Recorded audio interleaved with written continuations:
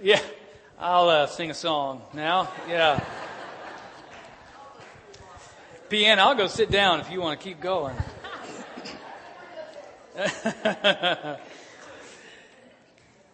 Can we even fly over and away from our propensity to clutch on to our stuff?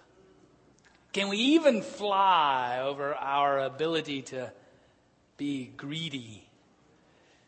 Can we even fly over our penchant for trusting in our stuff instead of trusting in our God? Paul says we can. He tells the church in Corinth that they can, and through him he tells us that we can. In our relationship with God, our living, breathing relationship with Jesus, he so fills us and frees us that we live in a joyous generosity in all of life. That's the freedom. The freedom that he gives us to fly in generosity, not just with money, but with time. Not just with time, but with our intellect. Not just with our intellect, but with our bodies, with our everything that we are. In the power of Jesus, we are freed to live joyously, generously, according to his plans and his mission and his redeeming plan for the whole world. That's what Paul tells us. So he told the Corinthians in the passage we're going to look at today in 2 Corinthians chapter 8. We'll actually start with verse 7. It's found on page 941 in your Pew Bible.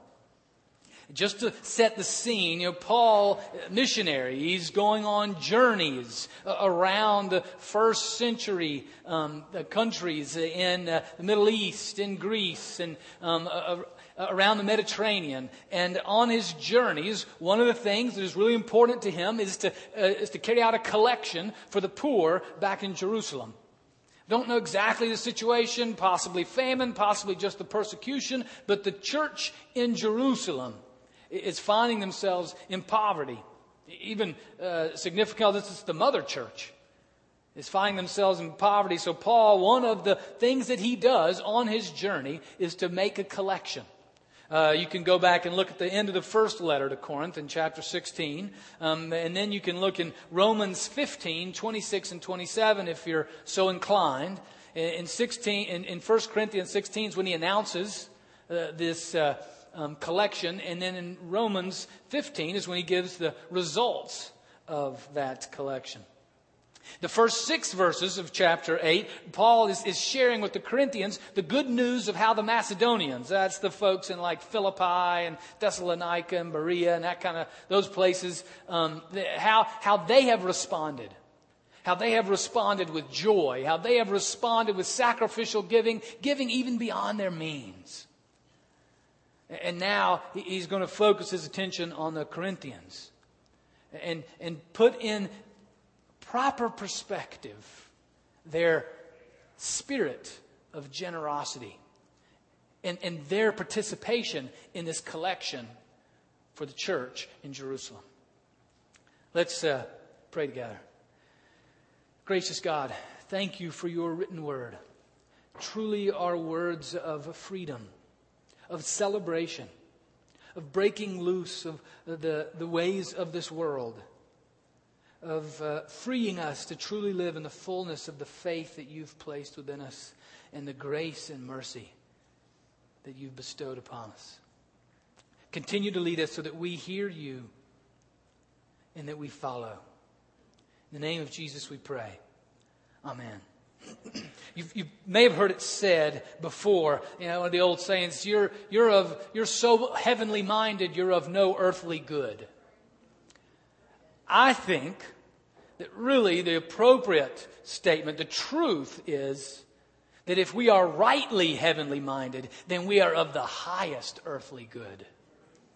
If we are rightly heavenly minded, then we are of the highest earthly good. And that's what Paul is telling the Corinthians, that the spirituality is not just a higher essence of being. It's not just about words of truth. It's not just about spiritual experiences, but it shows itself in real ways through things like bank accounts and calendars and where you spend time and energy of your life.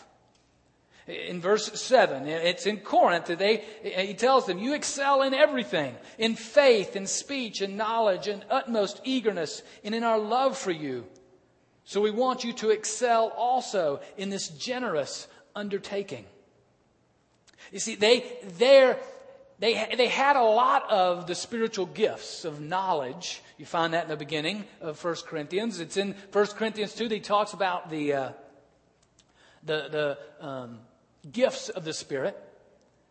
And so they have those, but now he's saying, now it's time of equal importance is to be rich, to excel in this gift of generosity. Because generosity is just as much a fruit of the spiritual life as is faith, knowledge, and love. It's an overflowing of their relationship with Jesus. It is an overflowing. It is a byproduct of their growing maturity in Christ. It is indeed an act of worship. Verse 8, I do not say this as a command, but I'm testing the genuineness of your love against the earnestness of others.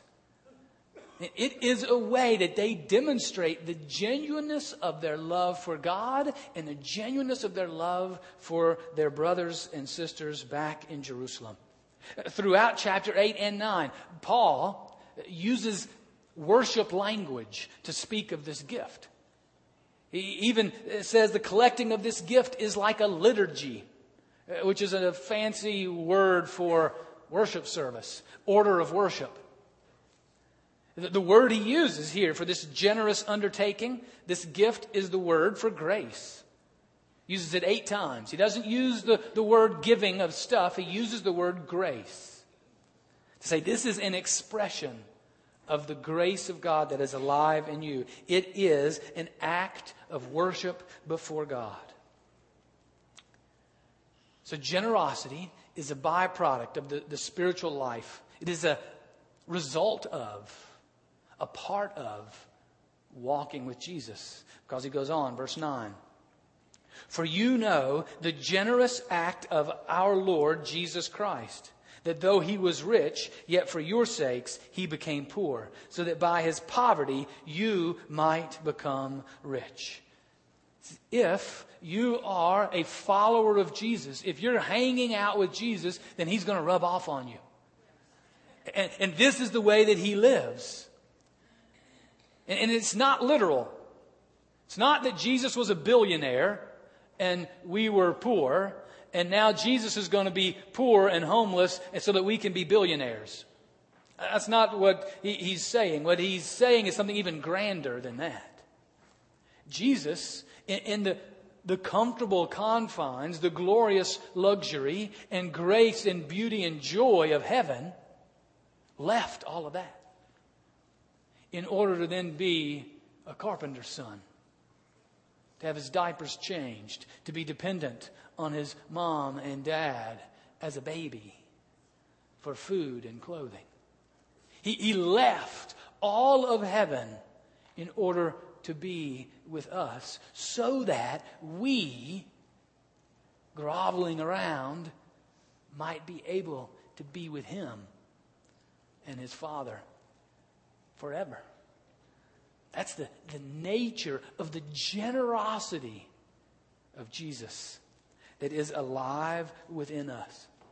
He talks about that earlier in verse 8 with the Macedonians, that they first gave themselves to the Lord, and then they gave themselves in generous gifts to the church in Corinth, or to the church in Jerusalem. Even we're told back in the beginning of the chapter that the Macedonians even gave beyond their means.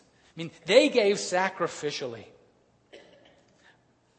And that was a result of their growing, deepening walk with Christ.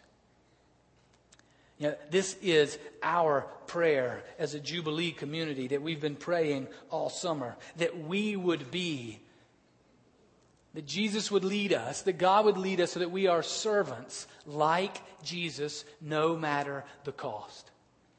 And what a glorious summer, and even today, of folks parading through, folks from Sunlight Power going into Central America, the middle school going into the Appalachian part of Tennessee. We'll hear today from the Klosses who are working, continuing to work in Senegal, and the reminders to us of the mission workers around the world. And then as we have the folks from our youth group that will be going to work with the Angies in Budapest, Hungary for 2 weeks this next month. Just one after another of ways that we as a church are seeking to live out the way of Jesus. Living a life of that joyous generosity. Trying to help one another recognize how it is an act of worship when we give ourselves for the needs of others. How a life with God has impact on our bank accounts, on our calendars, and on the very purpose and core reason of our life. I wish I could stay up here and give you a nice formula.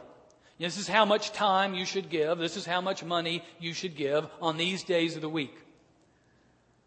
But that'd be too easy. And we'd miss out. We'd miss out on interacting with our Savior and Lord in our relationship with Him as He calls and leads us to different places, different ways that He has enriched us, that He has given us riches in order for us to give those riches on to others. Whatever those riches might be. And so if it were just a formula, the formula would be Lord instead of Jesus. And yet what Paul is calling the Corinthians to is a deeper, not just to give, to care for the needs in Jerusalem, which we'll get to, but calling them to growth and maturity in Christ so that they too have the same motivation as the Macedonians, that they in their riches give in a joyous generosity for the needs that they see around the world. Now this week, got a chance to see that in a particular way in one of us, a newer member within the congregation, and that was Sue Pangala. And Sue, if you want to, I met with her this week, and I said, Sue, I'd love to tell your story. Can I have permission to tell your story? And she said, I want to tell my story. I said, okay, Sue, you come on, tell your story. So she wrote down her story in order to share that with us. She saw an opportunity. She had the riches that she'll share with us of some knowledge of gardening. She saw an opportunity for a place for a garden right over here between the building and the White House. And some ways that maybe that garden could continue to serve the work of the Lord. So Sue. I'll let you hold it again. Oh, I'll hold the microphone. Okay, I'll let you hold it again. I'm shaking a little bit. Okay. You're among friends. I know that. I found that out a few weeks ago. I found that out. When I first became a widow, I read the book of Ruth as an inspiration of the way God wanted me to live after losing the best friend in my life, my husband. Especially in Ruth 1, verses 8 and 9, 14 through 19, and in chapter 2, second verse and third verse, when she also lost her husband, and I desire to follow in that same way as this has been my calling. I have gone to the YWCA to learn how to teach people how to read, gone to the Road to Emmaus at Hyde Park Community Methodist Church. I tried several churches where I could volunteer, but have found this church where I can do this and also apply my educational experiences. Also wasn't looked like a handicapped person, but someone who was willing to help someone grow in Christ's love. Give back to God what, like Ruth, learned how to do through her mother-in-law. My role for this garden has been Karen Lane. Karen Lane's story of the Feast of Love, especially Easter, when she had to look real hard for the green beans. She finally obtained enough for the benefit. She has taught me not to use my handicap as a crutch, but to use your elements as an aid and trust in God's richness and knowledge. Also, every time I would go out, I would experience the feeling of my Father and lose track of time while I was out there. This garden has been a healing instrument for me with my father and my husband and the way I was raised as a child. So I prayed long and hard and asked several of the people at the White House and also Pastor Drew Smith and Harold Chappie. Can I put a garden in the back to help with three things? First, give back to the church to be used as monetary for the kids who are going to the trips and the ones that meet downstairs. Second, to can green beans to help Karen Lane and the Feast of Love. And finally, as a healing agent. Before I started this garden, I felt that it had to be blessed. So I asked Bill to bless the garden with the power of Christ Jesus, that it may produce a harvest. Then I had some help by having someone take me to Lowe's to buy soil, tools, landscaping logs, 12 by 12 by 2 cement squares, seeds, plants, and other things to start this process.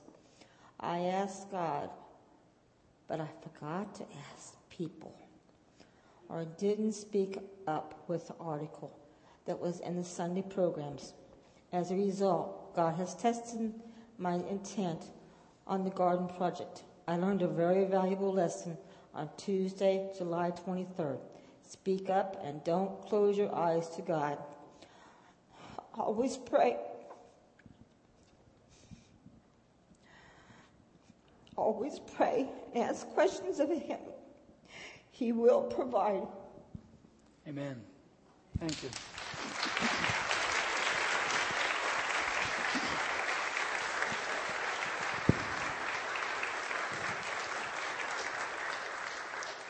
Thanks, Sue.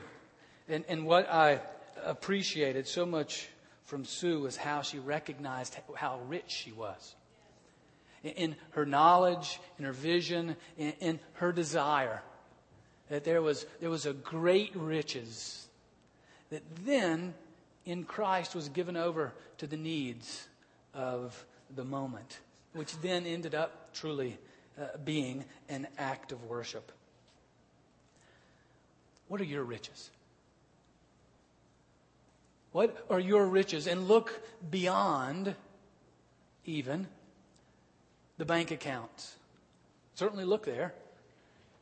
Jesus talked about money a lot. But look even beyond. What are the riches that God has given to you in order to participate in His plan? To be co-workers, as we talked about last week, with His work. Verse 9. Verse 10. And in this matter, I'm giving my advice. It is appropriate for you who began last year not only to do something, but even to desire to do something. Now finish doing it, so that your eagerness may be matched by completing it according to your means. For if the eagerness is there, the gift is acceptable according to what one has, not according to what one does not have. Give out of what you got, instead of bemoaning what you don't got. Let that desire, that generosity of God, coupled with the riches that He is giving, develop within you that desire to see and explore, even if it's just a plot of land that could use some flowers, and that there's a need for green beans about twice a year. You know, what are your riches, and what is your desire? How's the spirit of giving within you?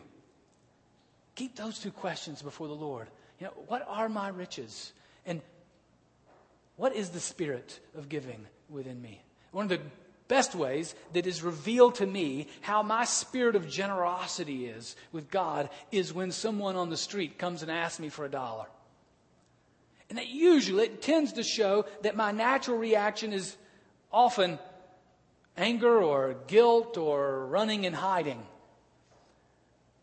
avoiding eye contact, versus saying, okay, Jesus, what is the way in this moment that I can give in wisdom, that I can give in resource, that I can give in time with this individual? Most of the time, when I get to that point, which isn't most of the time, sad to say, but when I do get there, it's usually not money that I give. It's usually time, conversation, a walk to a restaurant for food. But that reveals to me, and that's always the greatest time for me to sin before God. All right, how's that spirit of generosity that you have, Jesus, so purely? How is it growing within me? And how's it within you? What are your riches? How's that spirit of giving within you? Verse 13. I do not mean that there should be relief for others and pressure on you, but it is a question of fair balance between your present abundance and their need, so that their abundance may be for your need, in order that there may be a fair balance. As it is written, the one who had much did not have too much, for the one who had little did not have too little. The third question, then, where's the need? I mean, it's pretty clear what Paul is telling the Corinthians. God has you there so that you have more than you need, so that those that don't have enough will be balanced. So that you give so that they will have that need fulfilled. God has provided enough. The question is it fairly distributed? We freed to see the need and distribute the resources according to God's jubilee. As he quoted here, according to God's manna. That's what he's quoting from, the story of the wilderness journey. 3 questions from this passage. In what ways are you rich? In what ways has God made you rich? How is your spirit of generosity? How's Jesus' spirit of generosity coming to bear in your life? And then third, what are the needs that God brings across your path? And then how do those 3 interchange? I give you those questions to pursue with Jesus, to pursue with Him. And be creative. Be creative. Recognize, doesn't matter who you are, you have riches.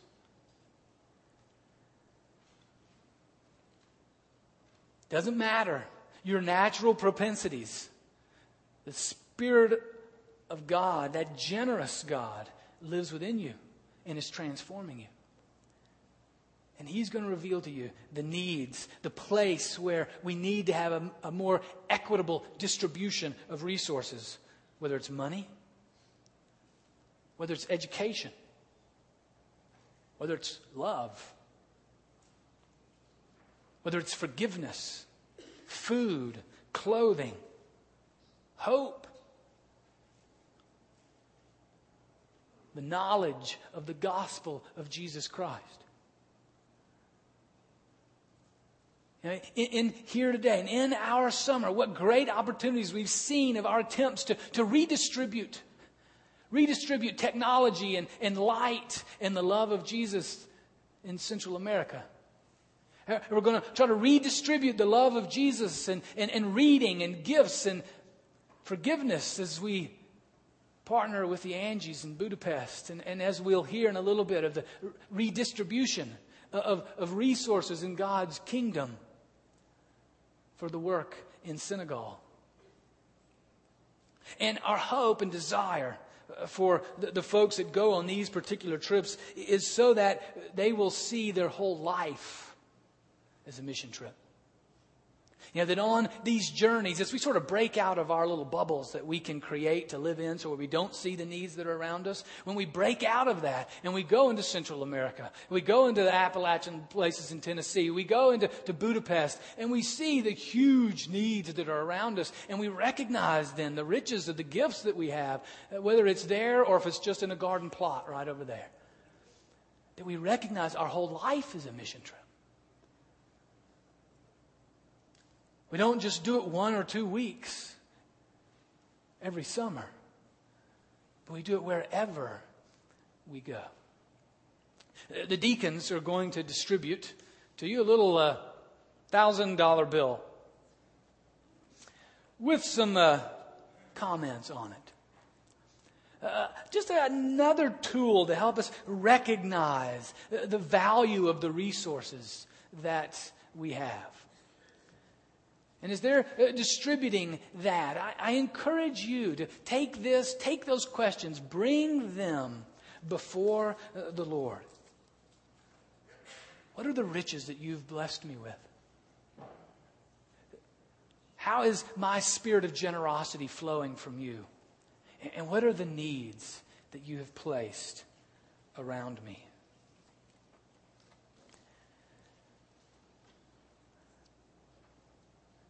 As you receive this, you'll see it's just a way to spend $1,000 over the course of a year. Less than $100 a month.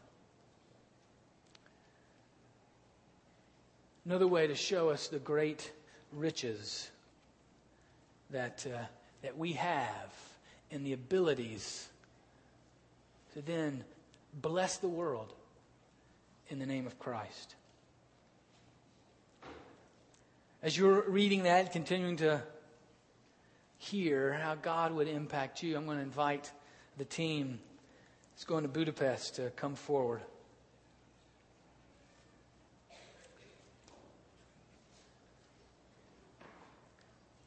Now.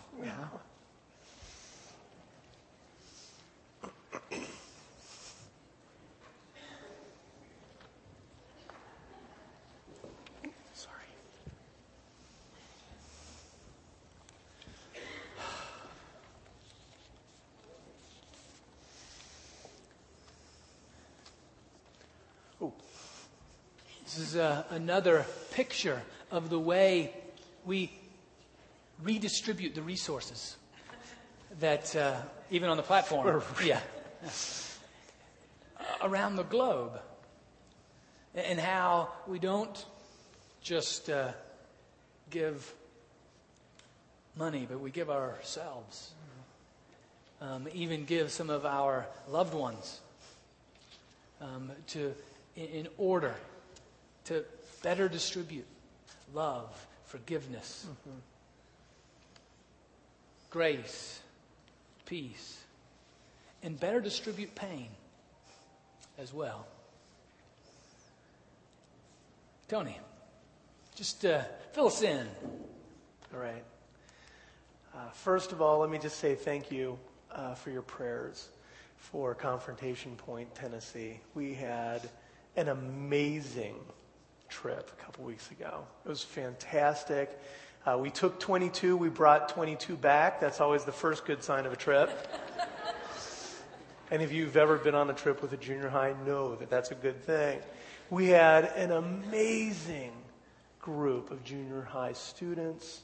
We had an amazing group of leaders. Thank you so much for your prayer and financial support. This is almost 2 years in the making. Actually, a little over 2 years in the making, this trip. When we first met with Joe and Kathy Angie. And so a lot went into it, a lot of prayer, a lot of work. And when I mentioned that we were going to take a group of high school students and some amazing leaders to Budapest, some of my first reactions were you going to Eastern Europe? That's crazy. You're going to raise how much money to do this? That's crazy. I get called crazy a lot. I think just for that. I'm not sure. But man, this is... I was talking to these guys yesterday, and I said, there is not a doubt in my mind that this trip was ordained by the God of the universe to happen at this time for this purpose. So on July 1st, which is this Wednesday at 2 p.m., 2:08 p.m., if you guys would just pray for us, we're going to be heading out of Greater Cincinnati Airport on our way to New York and then over to Budapest for 15 days. Next week, a week from tomorrow, we will be starting a day camp called Friendship Ranch, where we will be sharing the love of God through the story of Joseph, set in a Western theme. So we're all going to cowboy up for the trip, and it's going to be exciting. Yeehaw. And it's going to be very exciting as we reach out to children from all sorts of different backgrounds and countries, and we're very excited. So as we go out, as you leave here, there's some things you can pick up if you'd like. If you've not picked up one of these yet, we still have more of these out there, and it's just a little brochure that tells about why we're going and what we're doing there. So feel free to pick one of those up. They're in the literature racks or on the youth table. If there are no more left, chpcyouth.com. That's free. All right. The other thing you can pick up out there as soon as you go in the atrium on the round table, there's some bookmarks. And they kind of look like this. Okay. Some of them have pictures of the whole team, and they've got the names and everything. And some are just individual students. I just happened to pick up Hannah Smith. Hey. And it tells a little about who she is and what she does. It tells just some of her basic life and what she does. But then it also tells about why she wants to go to Budapest this year. It's pretty cool. And there's one for every single member of the team, including leaders. If you would you just pick up one or two of these? Put it in a book or on the refrigerator where you'll see it and say, hey, I'm gonna pray for Hannah Smith for the next 15 days. Start praying now. We've been preparing for 11 weeks. These guys have been working since Easter to get ready for this. Yesterday we packed up close to 400 pounds of supplies and crafts and snacks. God's going to do big things. Thank you for supporting us. Thank you for allowing us to be your hands and feet to join with Joe and Kathy Angie in Budapest. Let's take a time to pray together then. I'm going to invite the Clauses to come up here also and invite anyone else. And we'll do what we did first service. Feel free, anyone, to find a place to kneel. You're welcome to, anybody is welcome to come.